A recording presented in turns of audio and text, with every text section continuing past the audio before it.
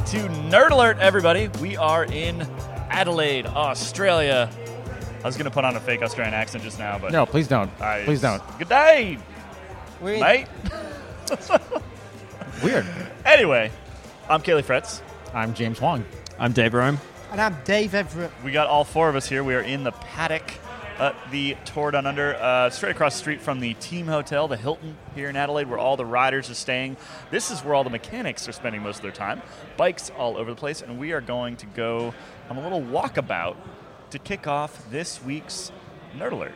Well, and what's really cool about Tour Down Under, as far as how it's set up, is that unlike every other race that we go to where teams are scattered across God knows how far, here everyone is under this one big giant tent, and so we can actually hit all the men's teams, at least anyway, in one little sitting. We can kind of look at them all in like 15 minutes. Pretty handy. Set the scene for us, Shoddy Dave. What does this look like? Well, big, huge marquee with team mechanics having their own little booths. Each team's got enough space for 3-4 mechanics to sit in there, tinker with bikes, and then all the bikes are racked up outside of them little booths. There's a short walk space between each of them for the riders to roll out. And then there's also a carousel and a Ferris wheel. There's a petting zoo outside. And a coffee machine at the back. Yep, coffee machine in the back. I think this is the petting zoo. I think you can pet the riders in here, right?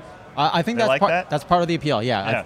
So right now, AG2R Le Mondial is sort of rolling in and then rolling out. They're all going on their pre-Tour Down Under training ride. So Monday, there's no actual racing. They all did that crit last night, and then the actual race is going to kick off tomorrow. And it's raining today. It's cool outside. It's raining, and they're all kitted up and go for a little spin. You can see the guys who have forgot to pack the leg warmers. Check the long-range forecast and was like, it's going to be all right. Well, right now, I would say that I'm wearing pretty much every piece of warm clothing that I have, that I brought with me, and I could use another layer. So I think what we're going to do here is we're going to wander to each one of these booths, and we're going to apply our expert insight and analysis to the setup that each of these teams are running. All right, how about we start right here with Sunweb here? I got to turn around. What do we got? So the thing that stands out to me is that whereas in years prior there's always been this movement to slam that stem, get your front end as low as possible. And on the Cervelo S5 aero bike that they're using, that would normally be especially true since it actually also looks the best and is the most aero when that handlebar when that stem is kind of in line with the top tube. But here, you're seeing a lot of guys that are actually running a lot of spacers, and I think that's finally a nod to the fact that it's more important to have a good bike fit and be able to be comfortable and produce good power than to be aero.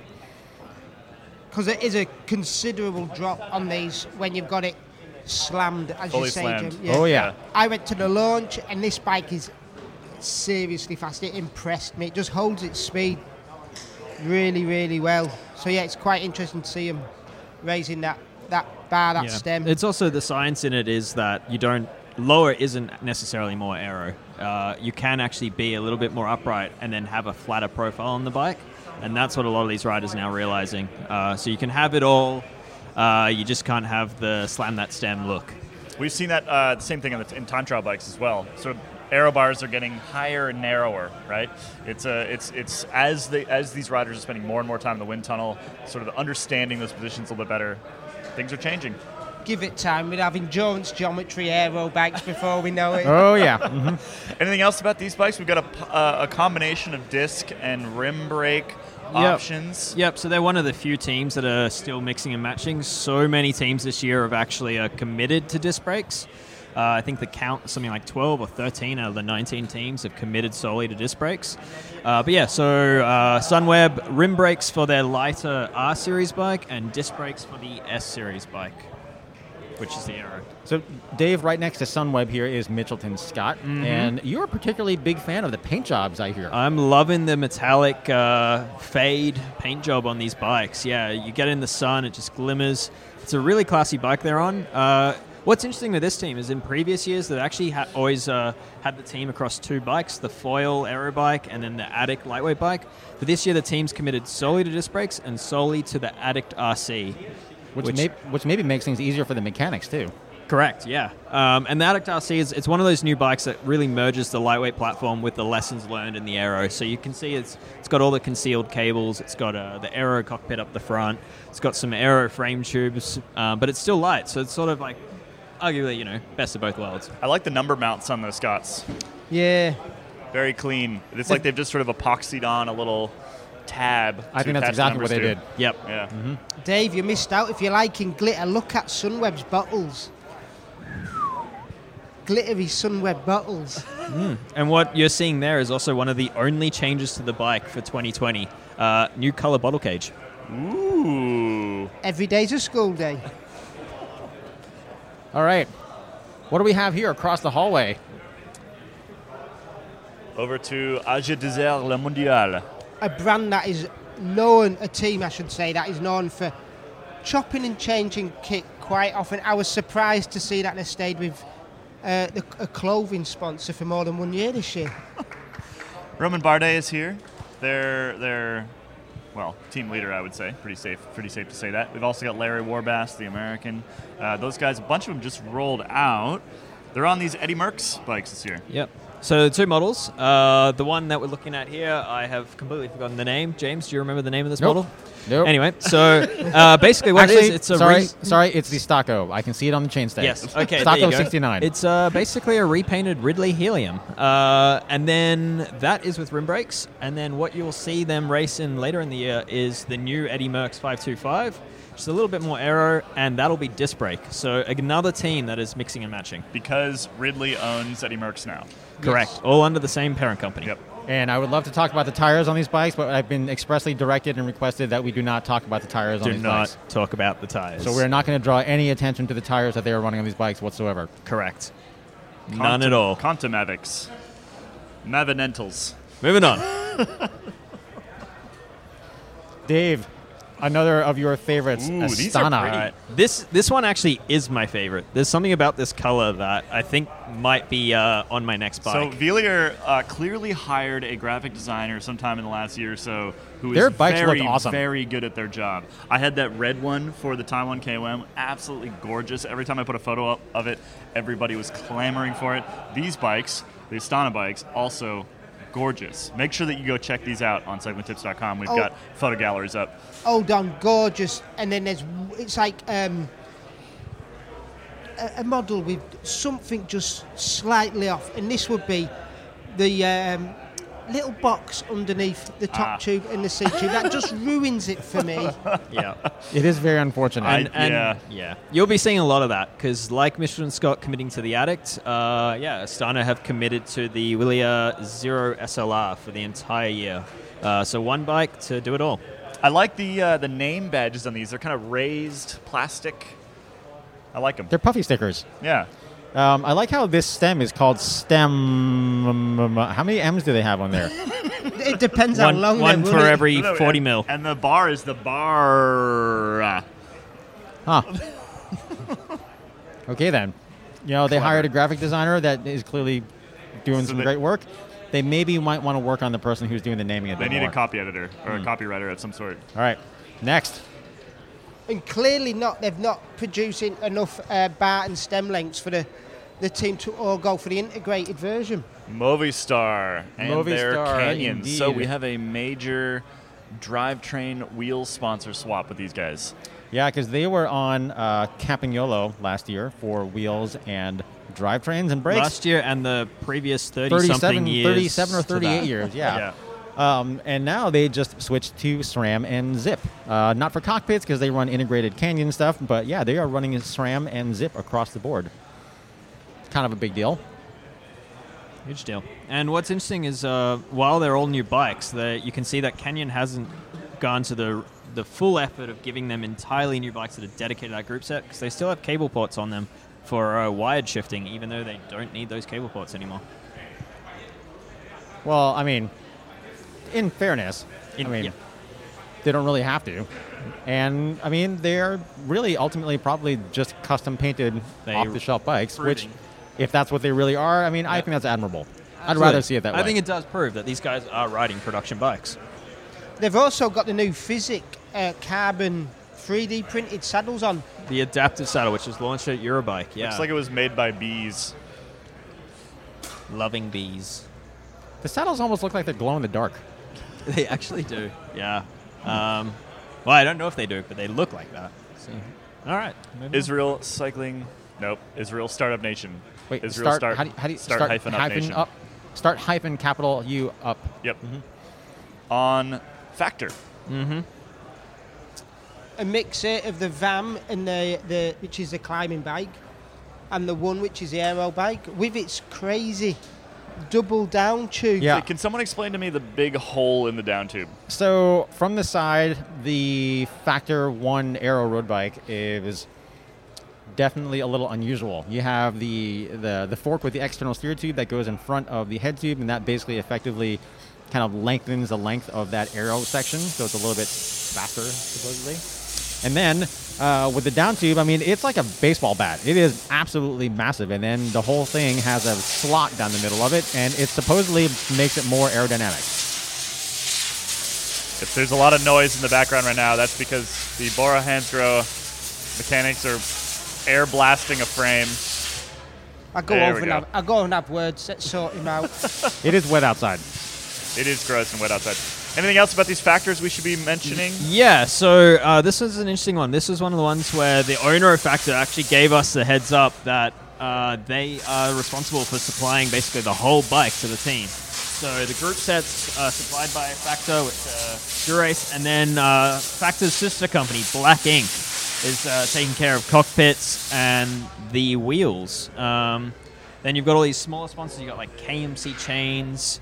They're actually using Swiss Stop brake rotors and brake pads. So yeah, there's a fair bit going on if you take a close look at these bikes. I've actually had very good luck with those Swiss Stop pads in terms of keeping brakes quiet. So maybe these will be some of the quietest disc brake bikes in the Pro Peloton. Well, I dare say, given that Swiss Stop does absolutely nothing other than brake pads and rotors and that sort of thing, they seem to have a good handle on what they're doing. Because if they didn't, they'd be out of business. Yep. What is interesting about the Factor bikes as well is the deal came together quite relatively late, that they didn't have the colour scheme ready, and the guys' home bikes are actually a different colour to the race bikes, and the home bikes only come with Ultegra. We've skipped Bora. Well, no, they're on the other side. We'll come back around. Once he puts the air compressor all right, down. NTT, formerly Dimension Data, here with their BMCs. Yeah, not a whole lot new on these. They're kind of carryover bikes from last year, but in a new paint. So, yeah, still running Envy components and wheels, and still running rotor power meters with Shimano shifting. Lovely gold chains. I'll give him that. That's all we got to say about these. Not a whole lot new. Pretty straightforward. I appreciate once again the epoxied on number plate holder. One of those very pro things. That's all I got. Onward. Let's keep walking. Are we allowed to slag off that bottle cage they've got going on? Yeah, we can slag that off. What's going on here? Oh, on the Time Machine road bike. Yeah, so it's nifty and integrated, and with the special bottle looks pretty cool. With a regular bottle, looks strange. Well, what could be a little bit awkward is that, Dave, you pointed out that BMC is one of the teams that switched bottle cage sponsors from Elite to Tacx. No, that was Michelin Stud. But maybe it was these guys too. I don't know. Well, the thing is, with the BMC Time Machine, that custom proprietary integrated bottle cage that they run on that Aero road bike, if I remember correctly, was developed for them by Elite. Yep. And they've got a Tacx bottle in it. And they have a Tacx bottle in it. Awkward. Is that like running like Shimano pedals with a campy crankset? Yes. Is that like one of those things? Yep. Are they going to melt together? They're going to combust? Minus 50 watts for such a combination. Yep. Okay, Groupama. Groupama FDJ on Lapierre. As they have been for quite some time. Swoops happening on these frames. It's like it's wanting to be a GT triple triangle design, but scared to be. Yeah. So this is one of those teams that are on their way to being committed to disc brakes. So they have some 20 riders that have chosen to race disc brakes, and they've got about 7 guys who are the climbers in GC who apparently have chosen to stay with rim brakes for now. I did get told, perhaps I shouldn't repeat this, but there may or may not be a new aero bike on the way that may be waiting for them in Europe.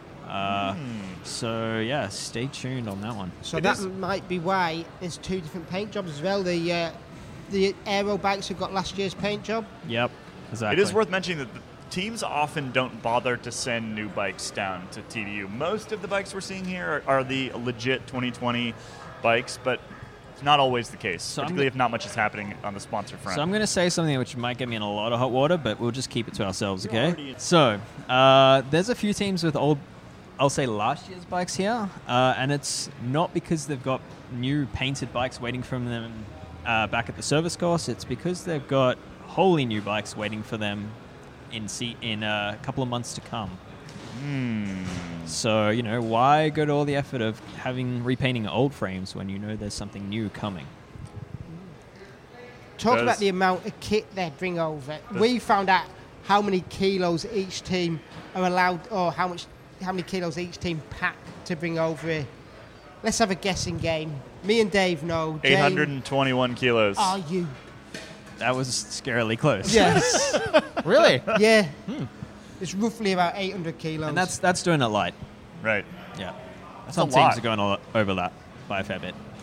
Yeah, it's a lot of excess baggage you're paying, isn't it? That's a lot of excess baggage, and that doesn't even include all the things that they choose to leave in Adelaide each year. So a lot of these teams actually take the generosity of, say, Michelin Scott, who have local warehousing here, and keep a lot of their heavy, workshop items and stuff. They keep their old ones here.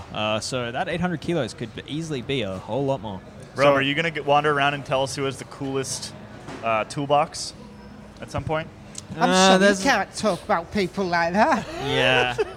It's a very personal thing, Kaylee. It is a very personal thing. But to answer that question very briefly, yes, the coolest ones are the ones that don't have tool sponsors, where they can use whatever they want and wherever their heart desires. We're here at Cofidis on De Rosa. And for people who live in France, that's Cofidis. If you've listened to that ad 10 million times. Yeah. That would drive me crazy. So yeah, designed by Pininfarina, apparently. So first time we've seen De Rosa back in the World Tour in many, many years. More than 2 decades, is it? Yeah, since Juiz, whatever. Device. Biani Reese's first time, I think. G-E-W-I-S-S, Device. Yeah, Biani Reese's first team, I want to say, but I might be wrong there. Yeah, so, and with that, they've got 2 new models for 2020. The Aero bike and the Merak, the all-rounder. And with those bikes, they've gone to the FSA ACR integrated cabling system. James? Which looks very clean. I mean, so instead of having to develop their own setup, what FSA does is they provide a modular cockpit components that OEM companies can basically just buy off the shelf and mix and match, or teams in this case, can mix and match as they see fit and as the rider fits, so that you still have a really clean front end and you kind of have a little bit more of a flexible setup. Campagnola disc brakes. I think they might be my favorite, actually. Their Formula Magura. collaboration, right? Magura. Oh, Magura collaboration. That's right. Yep. Yeah. Yeah, so yet another team that's gone fully disc brake for 2020. And when you think about the teams that have been adopting disc brakes, a team like Cofidis didn't really seem like the sort of team that would. With a brand like De Rosa and Campagnolo, it's a surprising move. Although I dare say that if someone were to come up to Cofidis and be like, hey, we want to sponsor your team, but there are conditions, Cofidis may not be in a position to be like, no. James, are you suggesting that it's money that's making people ride disc brakes? Never. Money has nothing to do with anything in the world. Okay. Wait. The De Rosas have surprised me, if I'm honest, because previously I've always thought them of a little bit more of a fashion brand rather than a high-tech brand. So yeah, like Viviani coming over from riding Specialized to riding a brand that, let's say, hasn't got as much money for investment in aerodynamic testing and stuff, has surprised me. But the bikes are looking very sweet. Cockpits in general are really clean this year. Yeah.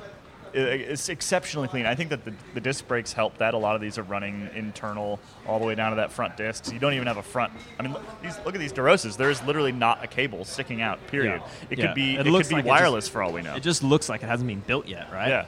Yeah. It's super impressive. Like I said, I did chat with Nathan Haas after the crit last night, and he mentioned that those Michelin Power tubulars, which they're on, he said that's the first time he's ever raced on them, and he was very, very pleased. So I've never actually been on these, but it was wet last night. It was slippery. He said they were great. Again, could be lying to me. It is a sponsor. But he seemed to be honest at the time. Yeah. Michelin have got perfect testing area for their tyres where they're based in France. They certainly, it's one of those companies, it's like Continental. They have a lot of sort of R&D power, and they know a lot about rubber. And so not too surprising that they would have a really solid compound. I mean, we know this from years and years and years that teams will switch. They'll have like a secret set of Conti tires when they're not sponsored by them, switch to those for rain.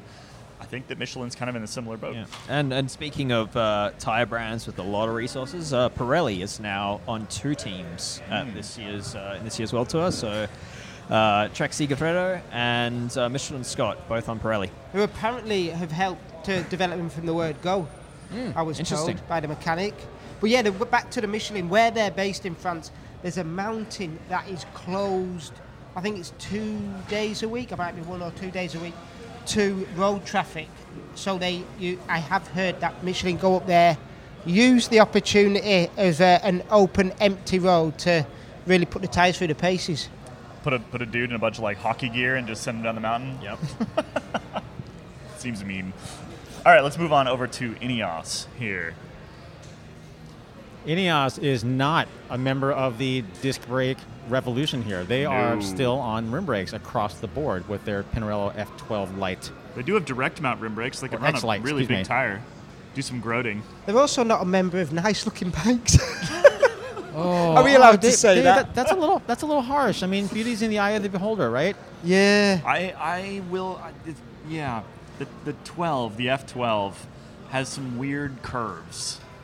The top tube hunchback thing is not my favorite, I will say. Some weird curves and straight lines and bulges and little nips and tucks. And it's been so Pinarello, I would put in very much the same category as what you were saying about DeRosa, sort of a fashion brand, so to speak. And, they're often, historically, have been some interesting twists and curves in their frames that are definitely not for performance, right?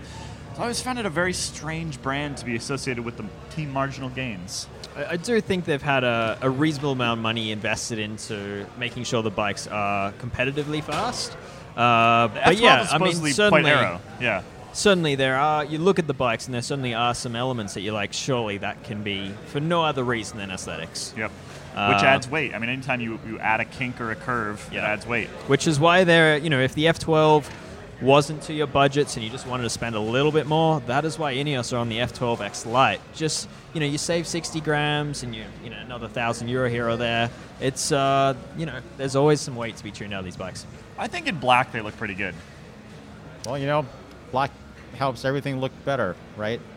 It's slimming, isn't it? Exactly. Yeah, exactly. I mean, they do need some slimming, let's be honest. And that, speaking of that black, just, it's covered in the galleries on the site, but that black paint is actually kind of a clear coat for them, and it saves weight compared to the black and red fade that you might see in their normal promotional materials. Because if we think back to the Tour de France last year, remember they showed up with all those lightweight wheels? Mm-hmm. That is because they were basically struggling to get these bikes down below 6.8 kilos. And they're resisting disc brakes? Weight.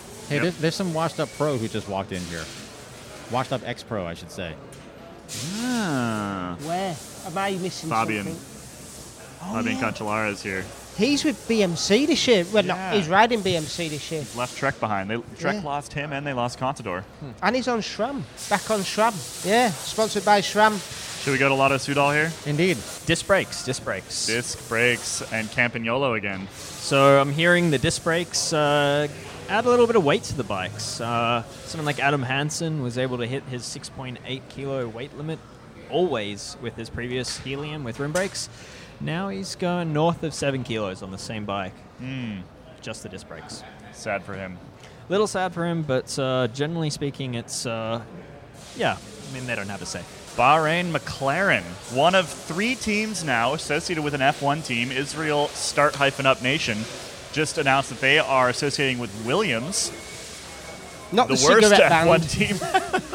Which helps explain the giant front and rear wing on this thing for more downforce. Yeah, we've got 3 of these now. This one is actually McLaren is a title sponsor, which is somewhat unique, and they're on these Merida bikes. I think the reason behind that is obviously partially because Bahrain, they own something like 51% of McLaren, I have heard. Yeah. So effectively, it's really the Bahrain meets the Bahrain team. Yeah. Yeah, I mean, this that's doesn't like, sound that's like Mitchelton Scott, which is just various Jerry Ryan companies. So they just swap whatever one they want for a given season. Dave, what do we know? What's noticeable, or I guess what's notable about these Meridas here? They too have gone disc brakes for 2020. New paint, which actually is quite nice. And they were always, last few seasons, they've been on SRM's Origin crank, the carbon crank. They are now on Shimano Dura-Ace power meters, even though I don't believe they are officially sponsored by Shimano. Well, I mean, they're running Vision wheels and FSA cockpits, so I think it's safe to say that they are not officially sponsored by Shimano. Whose is this bike here? Because that is a big frame with A lot of very seat narrow posts. bars. Novak. Question. Does anyone else see something wrong with the seat post clamps here? Haha, yeah. It says rear, and it's facing forward. And that one's saying rear, and it's upside down and facing forward. the seat post clamps are oriented properly. The bikes are backward. Yes, makes perfect sense. For when you're reversing. But I will say that's something that I have always noticed with this team. They, for some reason, always run the seat post clamps the other way from what Merida specifies, and I don't know why. We could ask. They're taking our picture now. Everyone smile. I think we should walk over to the team right now and ask him this question right now. Yeah, let's do it. We have a question for you. So we've always noticed that you guys, for whatever reason, take the seat post clamps and put them on opposite from what Merida is printed to put on there. Why is that? Because of the numbers. So they can go inside. Otherwise, they will start bending. It's a number plate thing. Okay. So basically, there's a little slot in the seat post binder, and the number fits in that slot and then attaches. Clever. Yet another example for why pro riders' needs are not the same as everyday people. Well, I mean, I need to put a number plate on my bike, so I should flip that around. You should try, eh? Will do. Thank you very much. Thank you. Awesome, cheers. There we go. We got the definitive answer. The hard-hitting reporting that our audience has come to expect from Cycling Tips. We now know why their seat post clamps are backwards. We're back over at Bora, back to where there's a lot of Noise. a lot of noise, so we do apologize for that. They are on Specialized still. They are unsurprisingly. Indeed, including Considering Specialized is paying a lot of Peter Sagan's salary. Yeah, indeed, and which includes Roval wheels. They are. I think this is one of the teams that they might be buying their Shimano stuff. Are they on the tubeless? They are not on tubeless. So This one is that? Nope. Nope, they're trialing it. Oh, this one might be. That one is. This Yeah, one is. they are trialing tubeless. They're at the running moment. so whereas Deceuninck Quickstep has more or less switched over to tubeless for Trialing. at least maybe half of the team or so. Bora is taking a little bit more of a measured approach, it seems, and then, really just a couple of them are running tubeless right now. So it'll still be interesting to see how that goes. But Kaylee, you and I have been riding the tires, and they are really good. They're really good. They're also really thin.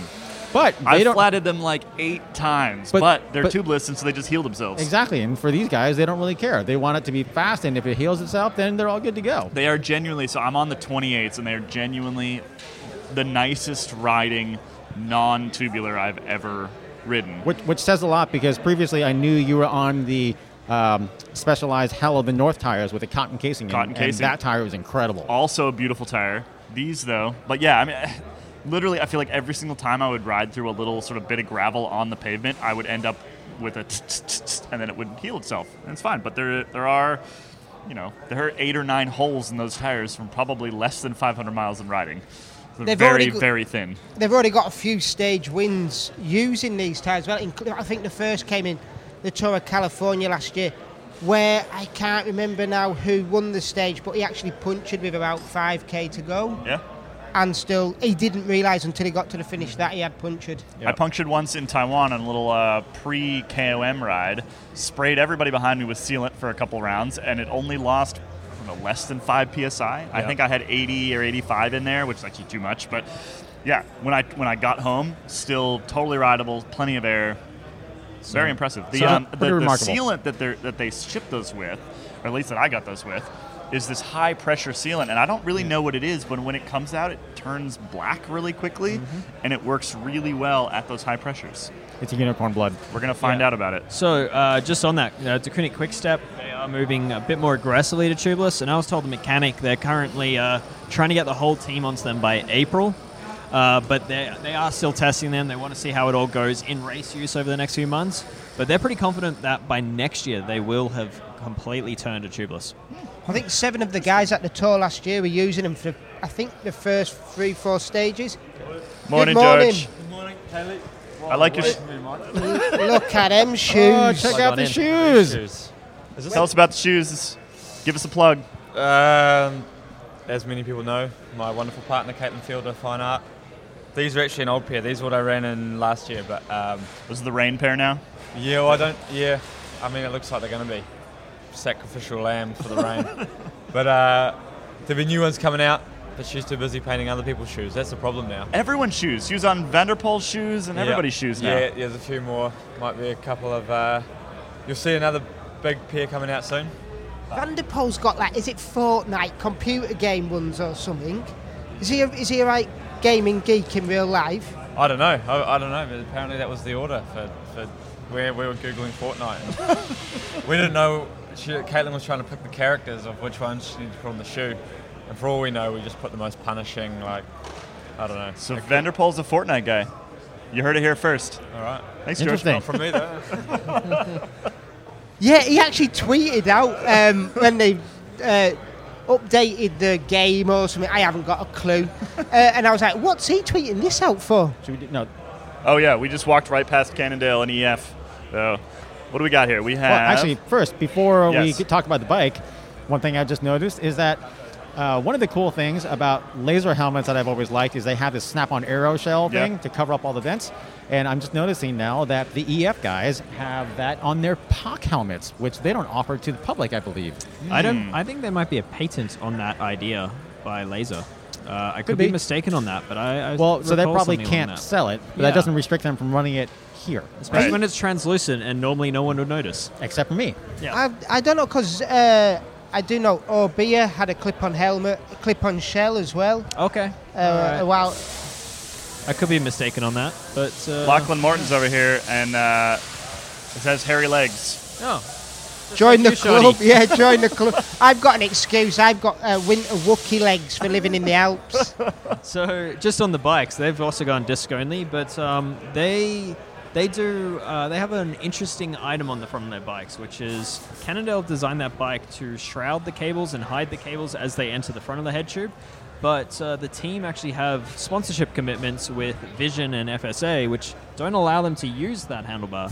And so you can actually see the cables flopping around in a not so glorious way. It's not very glorious at all. It's the same with Tibco. Is it Cannondale sponsored a women's team, Tibco? Yep. On their Super Sixes, they've got the same problem, deal. shall we say. Yep. Them dropouts are gorgeous, aren't they? The rear hanger, sorry, not the dropout. The reir hanger on them bikes. I like the whole look. The System 6 is really good looking with that sort of, how would you describe that? Checkered? Not really checkered. It reminds me of like an 80s music video. Yeah, I like it a lot. Shall we Alright. move on? Yep.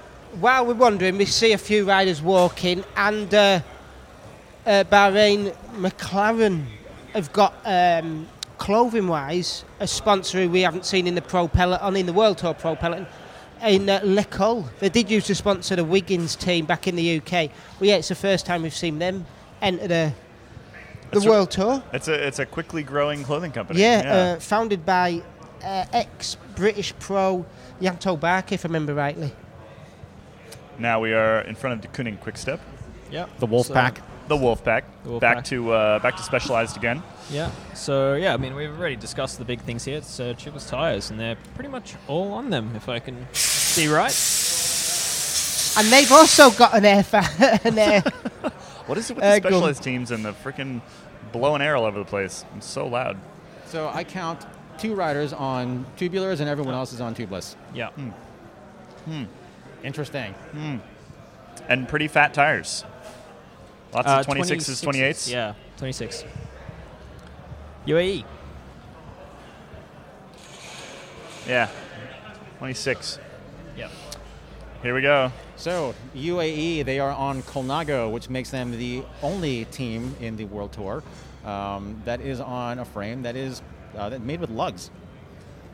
If I had to take home any bike in this entire paddock, that would be it. C64. C64. And only I'll join the club. one of the team riders is on that frame, the C64. The rest are either on the Concept, the Aerobike, or the new V3RS, which is their all-rounder. The fact is that rider is the coolest guy on the team. I don't know who it is, but it clearly is. Yeah. He knows his Is stuff. his name on there? His Yeah, name should is on be. there. It's, is that I shot Ernie? pictures Oh, of it's him. Ulisi. I shot pictures of it yesterday, as a matter of Yep. fact. Diego, you are the coolest. You know, I hope he gets to take that thing home at when all is said and done. Yeah, I would hope so. It's sweet. Hang on to that one forever. It looks to be about my size. They wouldn't know. No, they will never know. I think it's more like my size. You Kind think? of big for you.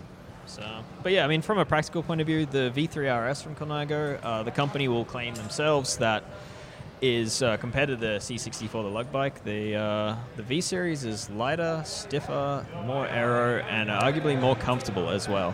Functionally, it is hard to make the argument in favor of a lugged carbon fiber bike. Except it's awesome. Yet, Different is cool. It definitely tugs at the emotional purse strings for sure. Yep, and not to give away too much, but it is probably also the only actually Italian-made frame from Colnago. It is probably the only Italian-made frame. Well, let's put it this way: it's probably the only frame in Only this Italian-made whole frame room that in is the not entire World made Tour. in Asia. Yep. I think DeRosa, Asia. Probably. definitely. Definitely. Yes. No, that's Pinarello, right, yeah. Asia. Yeah, I Yep. think the C64 is the only. This is the one bike. Italian-made bike Diego in the World Ulisi Tour. is the only rider on a non-Asian bike in this entire paddock. They're Well- also using the Bora WTO wheels. These are Campagnolo's top-end Bora wheels, which were released. I think they were released only sort of a year and a half ago. Yep, with 12-speed EPS from Campagnolo and rim brakes. don't James, want it. what's this next one called? I can't pronounce it. Team CCC. I have And to they're work all at that. gone. None of them are here. They are all gone. So we can't talk about their bike. Well, we know what they look like, but they're not here in front of us. So Well, I think we can just go ahead and talk about it because we've already been looking at them a lot, and Giant clearly is not really hiding this fact anymore because they put the model name right on the top tube now. They are riding a new TCR. which looks a lot like the old TCR. Well, so from what we understand, I mean, visually it doesn't look very different from the old one, and it looks like there are some very modest aero cues, but it sounds like the big thing is that it is apparently a fair bit lighter than the current one.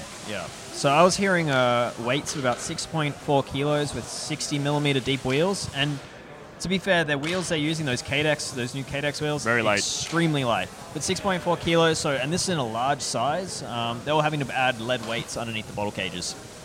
Those KDX wheels have those fancy carbon fiber spokes. They do. Very indeed. nifty. Yeah, very light wheel set. I think Hunt is the only other company using the same spoke that I've seen. Yep. But KDX, Giant say that they have basically bought up the entire supply for quite a while. So Hunt may be out of luck for a bit on that front. I think that wraps up our tour here. I think that wraps up our paddock tour. So the next bit of this episode, we chat with Adam Hansen. We did. We sat down. Well, so Dave and I, we sat down with Adam Hansen this morning because, Adam has a reputation of being sort of the biggest tech nerd of the peloton, I'd say. Nerd.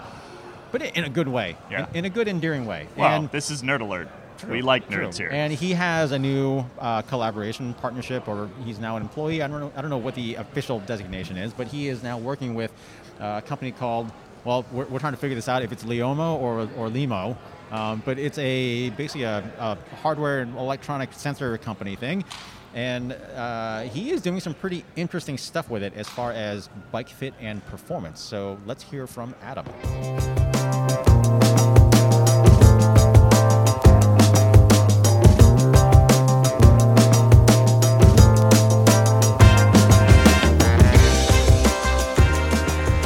Sitting down today with Lotto Soudal rider Adam Hansen, one of the most consistent riders in the Pro Peloton, who notably holds the record for the most consecutive Grand Tour finishes with an almost inconceivable 20, spanning nearly 7 years.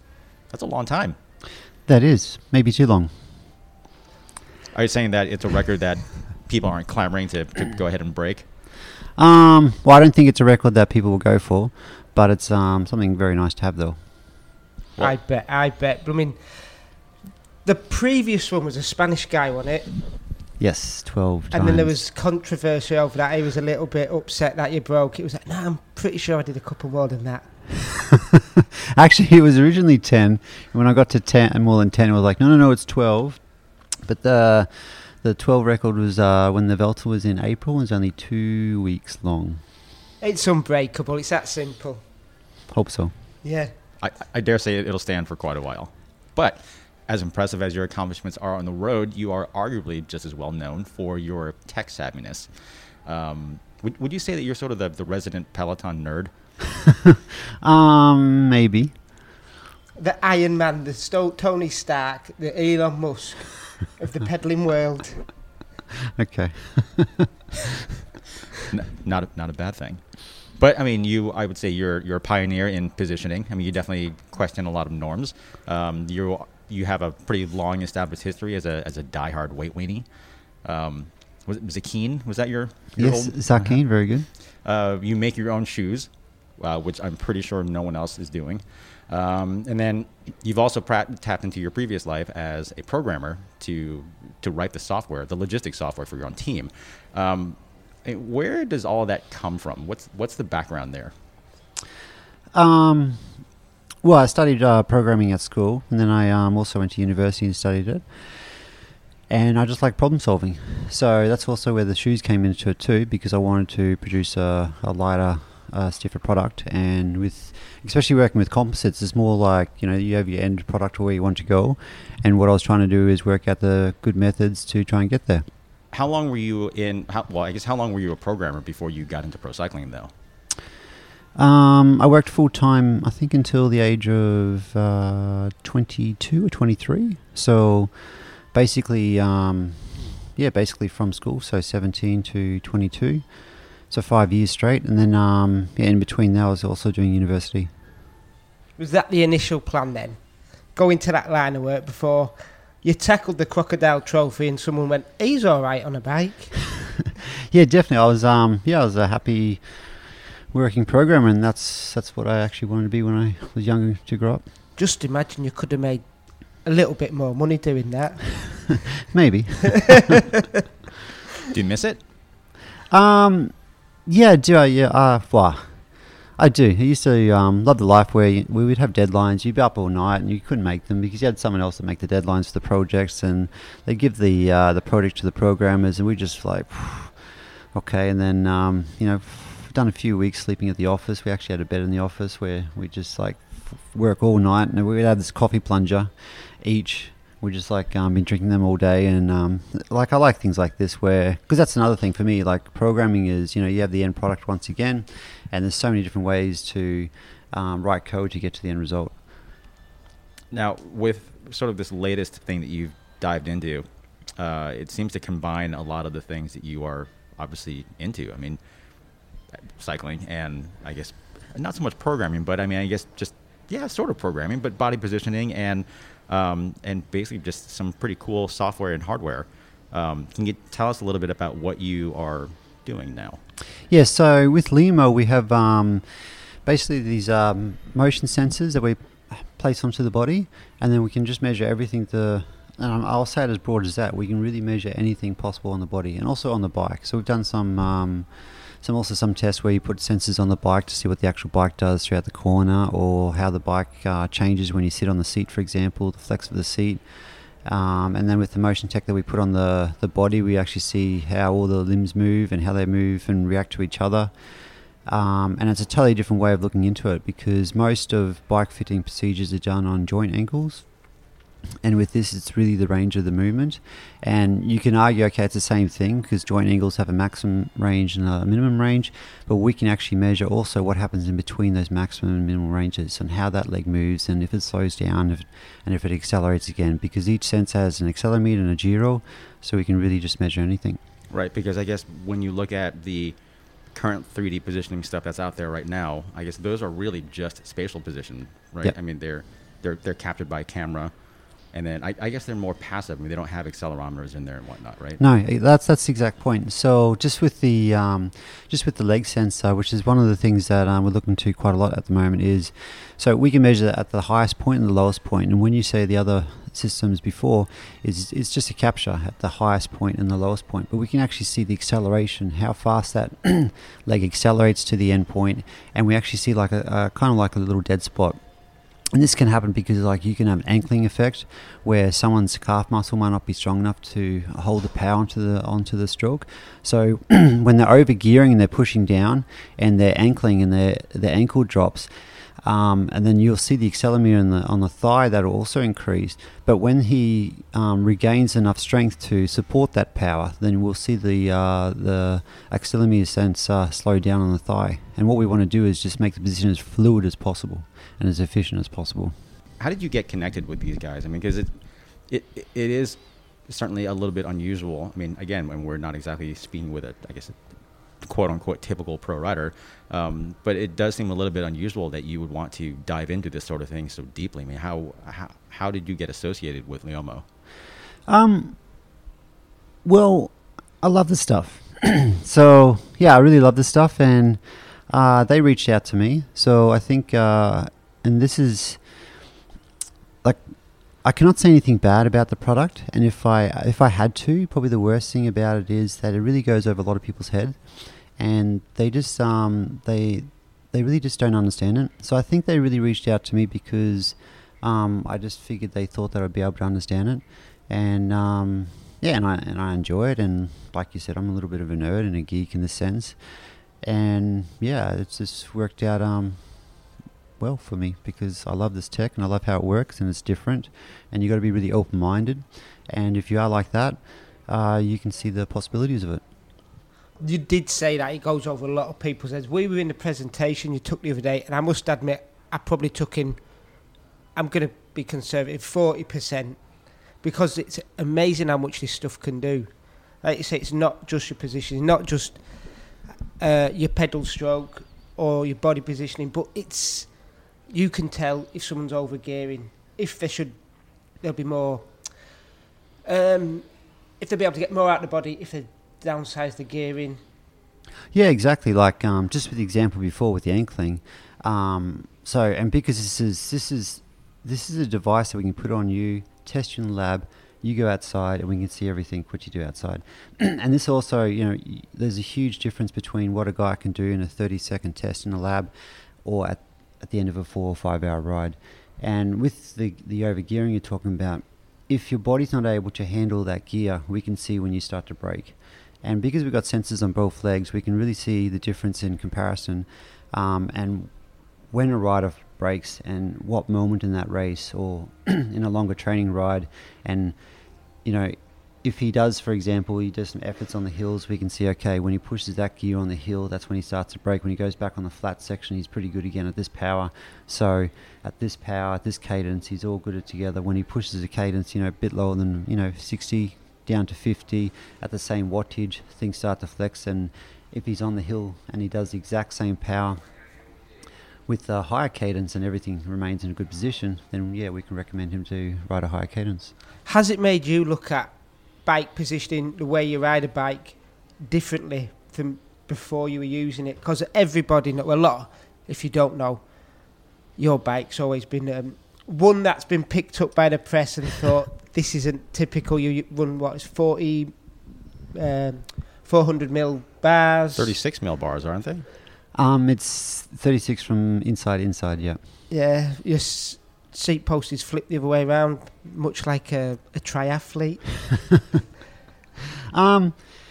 Yeah, it's really changed a lot because, well, before everything was you really trusted your bike fitter. And for me, like what I've seen a lot of times where riders will give their bike to a bike, or go into it, get a bike fit done, and the bike fitter already knows what he wants. And a bike fitter will just pretty much put you in the position what he thinks is good, and he will send you in that direction where what he believes in. And some bike fitters want you slammed all the way forwards, all the way back, or they have their own theories, and this is not bad, but a lot of bike fitters are very biased to what they want. Where with this system, it really shows what's really unique to you. So we have like the pelvic rock and the pelvic rotation, and it can be a better position to be more far forwards, but we can actually prove that based on your flexibility and your strength within the hip area, that position doesn't fit you. Now, it could fit you in the future, but then you got to work on yourself with your core to be able to ride that position, and we can actually slowly push you into that direction. So with me and myself, like just little things that I worked out with, when I'm sitting upright on the flat, that's my pelvic angle sits has one type of angle, and when I'm more forwards on the bike in race position, I didn't realize it before, but when you're more forwards, you're actually closer to the bottom bracket. And I don't mean closer in a horizontal way, but also direct way, from point to point. And because my leg angle range changes, so I'm actually sitting, and for me, if I'm more forwards in race position, my leg angle is about 48 degrees, and when I'm sitting further back, my leg angle range is like 52 or 53, which is almost 8%. And 8% difference in your leg angle range, if you just were to change that leg angle range at the same position, it's like dropping your seat post by 2 or 3 centimeters. So, and no one wants to ride on a seat that's 2 or 3 centimeters lower. So with this in mind, you can actually, test all these different positions very easily out on the road, and then sort of like custom your position to actually how you race in that sense. So how did you use this data to alter your current position, or what was your current position? So for me, like, I wanted to be obviously riding at my best in my race position. That was the first thing. Also, climbing. I really believe, like, I get dropped faster on the climbs, so I think I should more focus on the climbing position. And so what I wanted to do also is I noticed that when you go up a climb, and let's say it's a 5% climb, it's the same thing what happens with your bottom bracket and your seat. So when your bike rotates, you're going up a climb, as your front wheel goes up, your seat actually goes further back behind the bottom bracket. and also your seat also changes the same incline as what the climb is.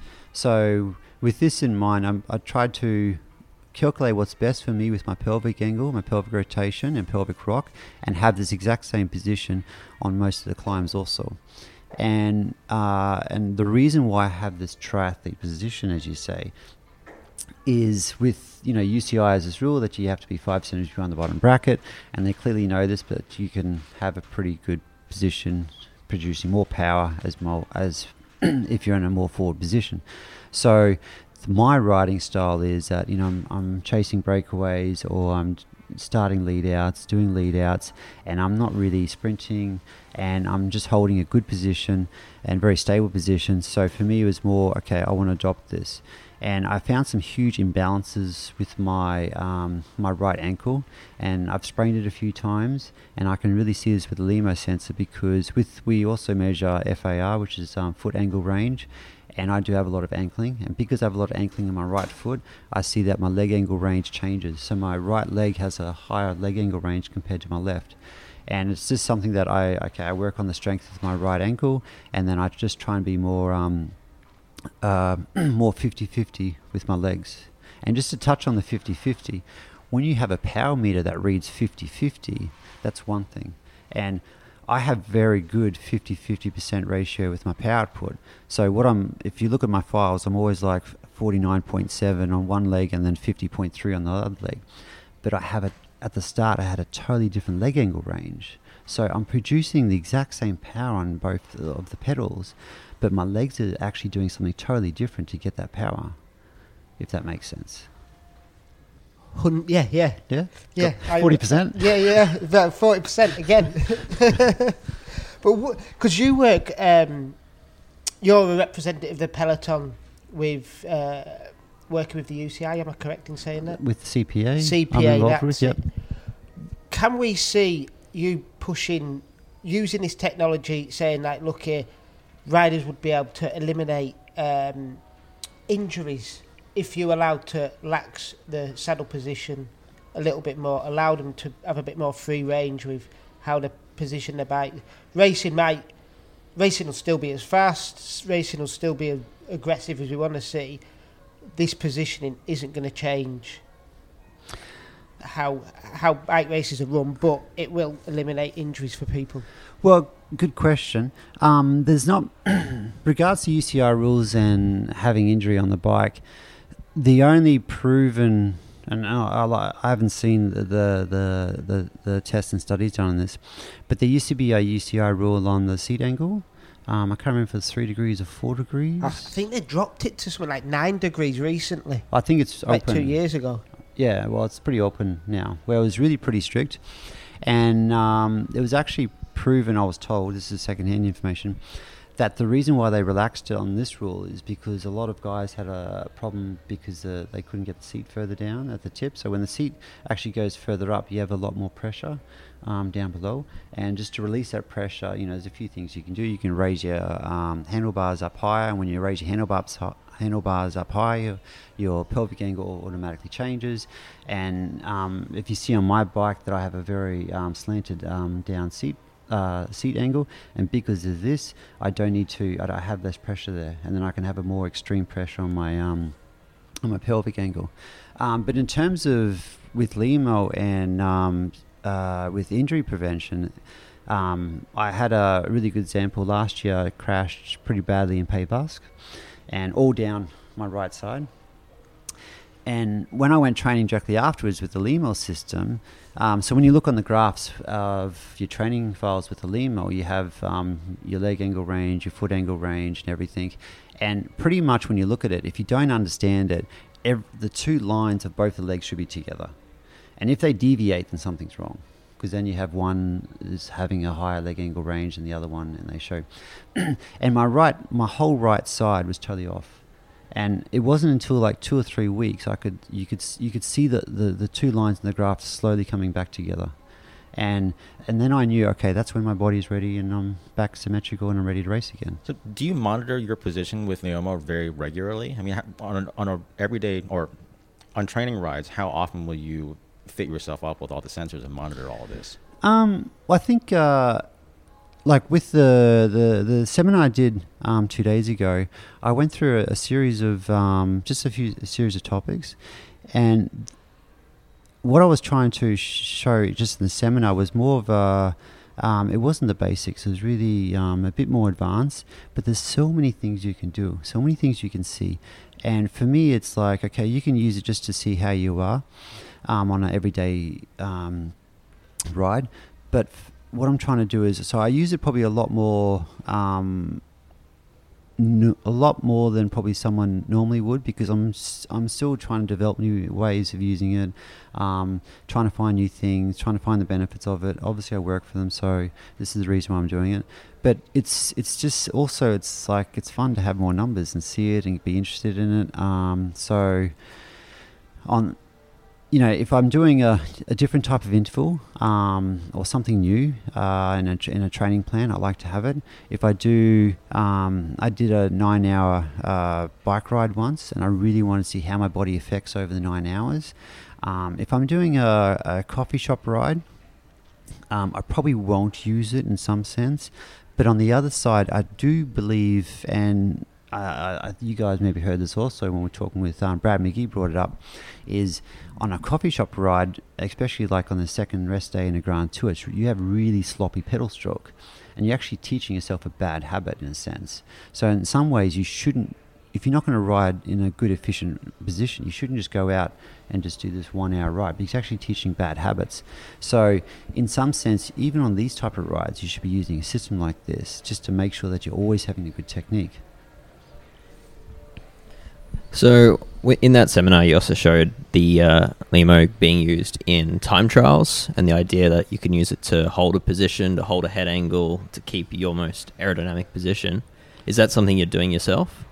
So you actually mean in the time trials, or yeah? So we've just released this baseline feature, as you said, where we pretty much put the rider in that position, and once he's in that position, we mark it, and then every time he deviates on the screen, it changes color to notify you if you're out of that position. And this is something that the company's been working on for, I think, about 6 to 7 months.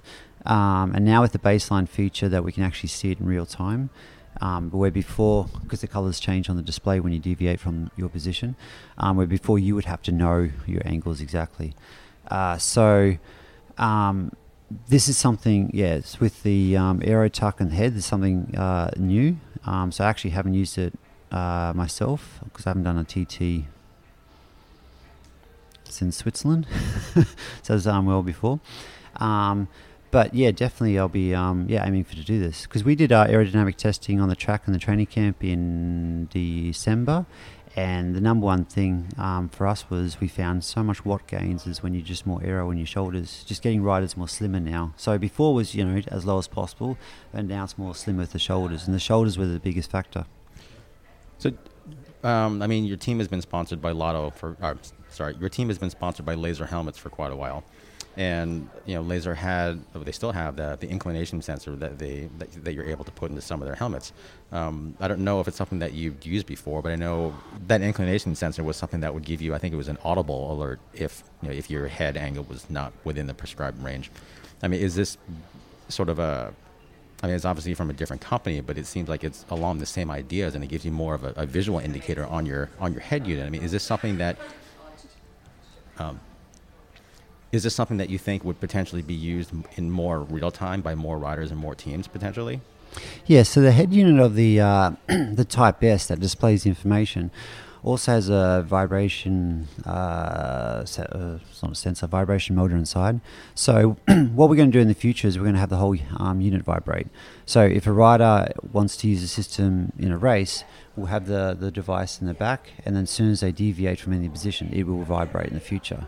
So it's a little bit a step ahead from the laser system, because the idea of the laser system, and I never used it. I knew we had it, and some guys did test it, and basically if that just changed the angle, it would go off.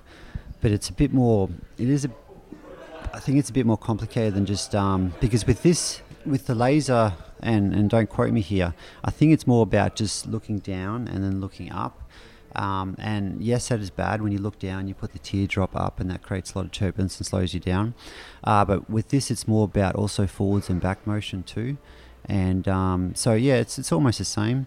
And that gave tactical feedback. So it's so Limo is doing that also. Are we allowed to say who you've been working with in the time trial world and the track world? Yeah. Yeah, so once we finish this podcast, you're dashing off to go and have breakfast with a certain Mr. Dennis, aren't you? And yes. Then there's the current he's a current hour record holder, isn't he? Yeah, for a long time he will be. Yeah, it's huge mileage. You were saying that now he, when he's doing his sit-ups, sits in his time trial position. Does he use the Limo to hold that position when he's doing the sit-ups? No, he doesn't use the Limo when he's practicing his time trial position. He practices time trial position, like I was rooming with him in the Giro, also in China, and he'll just he'll be on his computer and he'll just hold the time trial position on his bed, and he just does it for hours and hours and hours. I know that sounds crazy, but as a rider, you have your position, and we spoke about this with Bradley Miggy also, that you start, you think you're in a position, but you deviate, and even when you're out of your position a little, you still think you're in it. So this is where the Limo is really just to be reminded so many times within the race. And also, which I forgot to mention, with the training files, you can actually see when you get out of the position also. So with Victor, he's so I worked with him with his changing bikes from one team to another, from the Ridley to the BMC, just to capture his position, make sure it's exactly the same on the new position, same position on the new bikes. And he's wanting a Limo system. I've used it with him in China also, because that's also one of the beauties of the system. You can go outside, you can do the test outside, it's portable. And with the baseline feature of holding the Aero Tuck, he's been asking for it for quite a long time. So now we have it, and I just got to give it to him. So I have a product idea for you. Okay. And I think it would tap into your you're working with carbon fiber these days. And I mean, it sounds like, how like Formula One drivers have custom seats made for their physique, their body position, and everything. You should make a carbon fiber cradle that he can wear, so that he can just hold his time trial position all the time in the car, on the plane, just wear it like a turtle shell. Yeah, it's true. That's actually the next big thing. Yeah. Right, we'll be round to your shed to watch you make in a couple of weeks. But speaking of using Liomo to I guess look at your position, your setup. I know one of the things that you had talked about in the seminar that you gave a couple days ago was how to replicate your fit exactly from bike to bike using your body position instead of the hard points on the bike. I mean, is that something that you feel like may be more common moving forward? Oh, for sure. Like when I get my team bikes, for me, my seat height means nothing, because you have different chamois in different thicknesses, and companies love changing this without notice. You get older seats and newer seats. You'll come to a race and a seat manufacturer will give you a brand new seat. And so for me, what I do is seat height means nothing. My leg angle range is everything to me, and that's how I adjust my bike. So whatever I have my leg angle range on one bike, I want on another bike. And when I did nationals last year, I got my race bike the night before, and basically when I was just riding to the race, I just rode the bike on its new seat and everything, and it was a different seat post. And just as a quick good example with the seminar I did before is I put a sensor underneath the seat, and I measured the angle of the seat, and I think it was, just from memory, it was 8.5 degrees. That's not the seat angle, that's just where the sensor was placed on underneath the seat. And when I sat on the seat changed to, I think, 10.2 degrees. So it sagged quite a bit. Yeah, it sagged quite a bit. And, if you put a bike in a bike jig, and then you had the exact same, you measured the seat angle, and then you went to a different bike, and the problem with my bike, because it's the seat is so far forwards, the mounting point is so far back. So when you sit central on the seat, it's always going to sag a little. Where if the seat post clamp was directly underneath where I sit, then it wouldn't sag. So if you're changing to a different bike, so my TT bike, for example, the seat post is directly under the seat in the center of the rails. So it's not going to, it might sag, but it's the angle's not going to change. So using a bike jig to just set up two different bikes from different manufacturers and different bike seats and even different seats, you replicate the same seat angle and everything, but the way your pelvic sits on the seat will be totally different. So someone can give me a different seat, and as long as I'm comfortable on the seat, seats will have different shapes, and when seats have different shapes, it's a bit of a nightmare to try and get the same seat angle, because like, where do you measure it from? And some seats, they might be very high at the back, and if you measure from the back and you don't even touch that back, then your pelvic angle is going to be totally different. So I'll throw a seat on, and then all I'll try and do is I'll change the seat angle based on what my pelvic angle is. And if my pelvic angle is good at 62.5 degrees, which it is for me, I will move the seat in the direction where I want that. So I hope that answers. Yeah, so just trying to remember your question. So with making sure, it's not about what the bike is, it's about how your body's moving. So I want the same leg angle ranges, and I want the same pelvic angle on my new bike to my old bike. And to me, that's the most important thing when you have a different bike. I mean, it sounds to me like, I don't know how much longer you plan on continuing your race, but it sounds like a very natural segue into a different career path, still remaining in pro cycling after you hang it up. Yeah, well, with I always said I wouldn't hang around cycling afterwards, but with Lima, I really love this. I love the product, I love the technology, I love how it's it's never ending. There's so many possibilities you can do with this product to improve your cycling, fitting, and it's just not also on the bike. It's also they're into running, weightlifting. They want to get into golf, so you can replicate someone's. You can throw the sensors on someone, see what a good swing is, see what someone does a bad swing. We did a pretty cool test where we were trying to work out the difference from cornering, what makes a good corner to a bad corner. So putting sensors on the bike, we were seeing, and we had the rider follow the exact same path, and a good cornerer would actually dive into the corner and then actually hold that position and come out even sooner, where a bad handler would actually dive into the corner a bit earlier, then he'll straighten the bike up a little, then you'll go back into the corner, and then you'll come back out, and we can actually see when that rider actually applied the power after the corner and also before the corner, and how many more extra pedal strokes the difference was. There's so many things you can do with it. So for me, this is an exciting product, and this is something definitely I'd like to do after cycling. So we're going to see you stick around a little bit longer. So is there anybody, apart from Rowan Dennis, in the peloton who you'd love to get your hands on, that you go, there's work to be done there, I think I can get more out of them? Well, I think the majority of the peloton would actually, you could get a good benefit from it, because I've heard so many riders that go to a bike fit and they're just not convinced, and then afterwards they just always go back to the old position, and riders always do everything based on feeling, and normally when you do a bike fit, there's not real clear evidence of this is a better position, because with the Lima we can measure everything. We can actually clearly show, data doesn't lie, the numbers do not lie. Well, and you can do it outside. Yeah, you can do it outside, and that's what riders want, because once you do it, and it could just be placebo, and a lot of riders are like, oh yeah, okay, and it's true, you feel good when you do a 30-second test in a bike fitting studio, and if you do it inside, and then you get the rider, and then with the system, and you get them to ride and race afterwards, you can actually see it can be different, and then it's like, well, okay, that's why you probably went back to your old position, because you're not actually holding that position you did in the bike test. So yeah, with the Lima, we can actually, show this is the new position. Okay, you didn't actually do it out on the road. You actually sat totally different. And it's true, you slide forwards on the saddle. You might be, if there's more of a headwind, you might be even lower, and that changes your pelvic angle.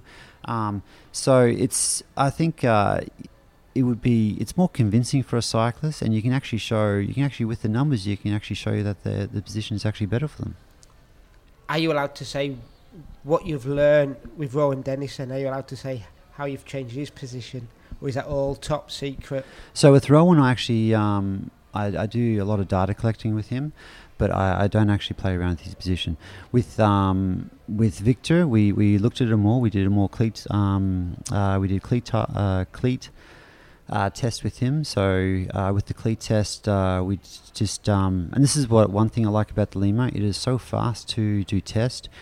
What I like to do is I like to do a range of testing. So when you do a normal bike fit, you'll test one position, and then there's always like a baseline, and they'll push you to where they think you should go, and they might deviate based on the numbers they get.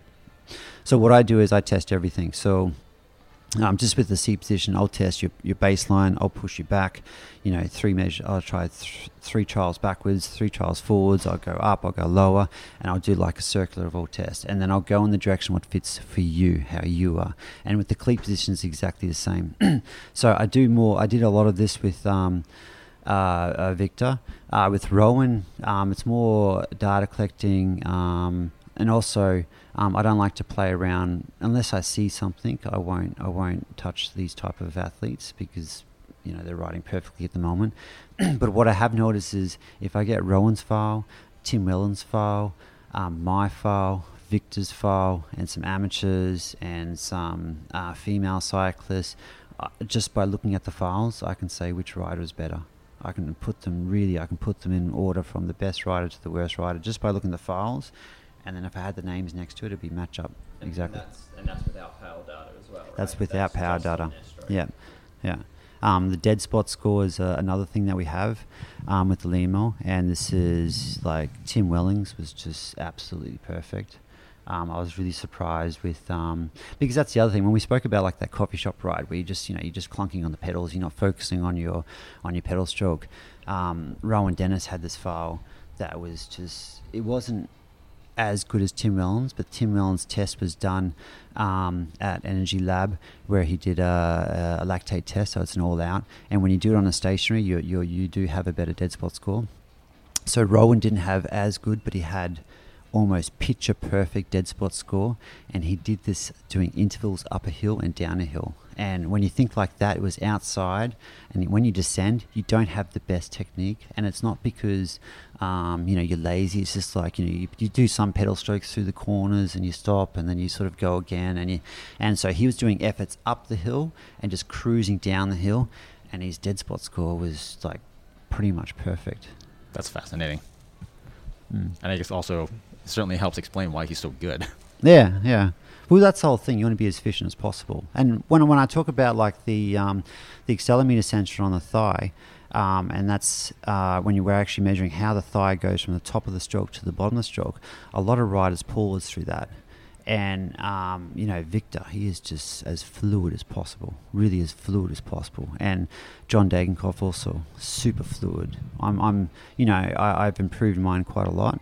And then you put some of the amateur cyclists in there, and it's a huge difference. It's a massive difference. All right. Well, looks like I'm going to go get myself fitted up then. Well, cool. Adam, I think we should probably wrap this up. Thanks a bunch for your time, and I'm really curious to see where this goes. Yeah, we'll let you go and chat to Mr. Rowan Dennis, world champ. Thank you. Go and tell him what he needs to get sorted. I will, and thank you for the vegan banana cake. Which is unfortunately probably cold now. Yeah, well, we're thoughtful here. That's okay. Cool. Thanks, Adam. Thank you very much. Thanks, guys.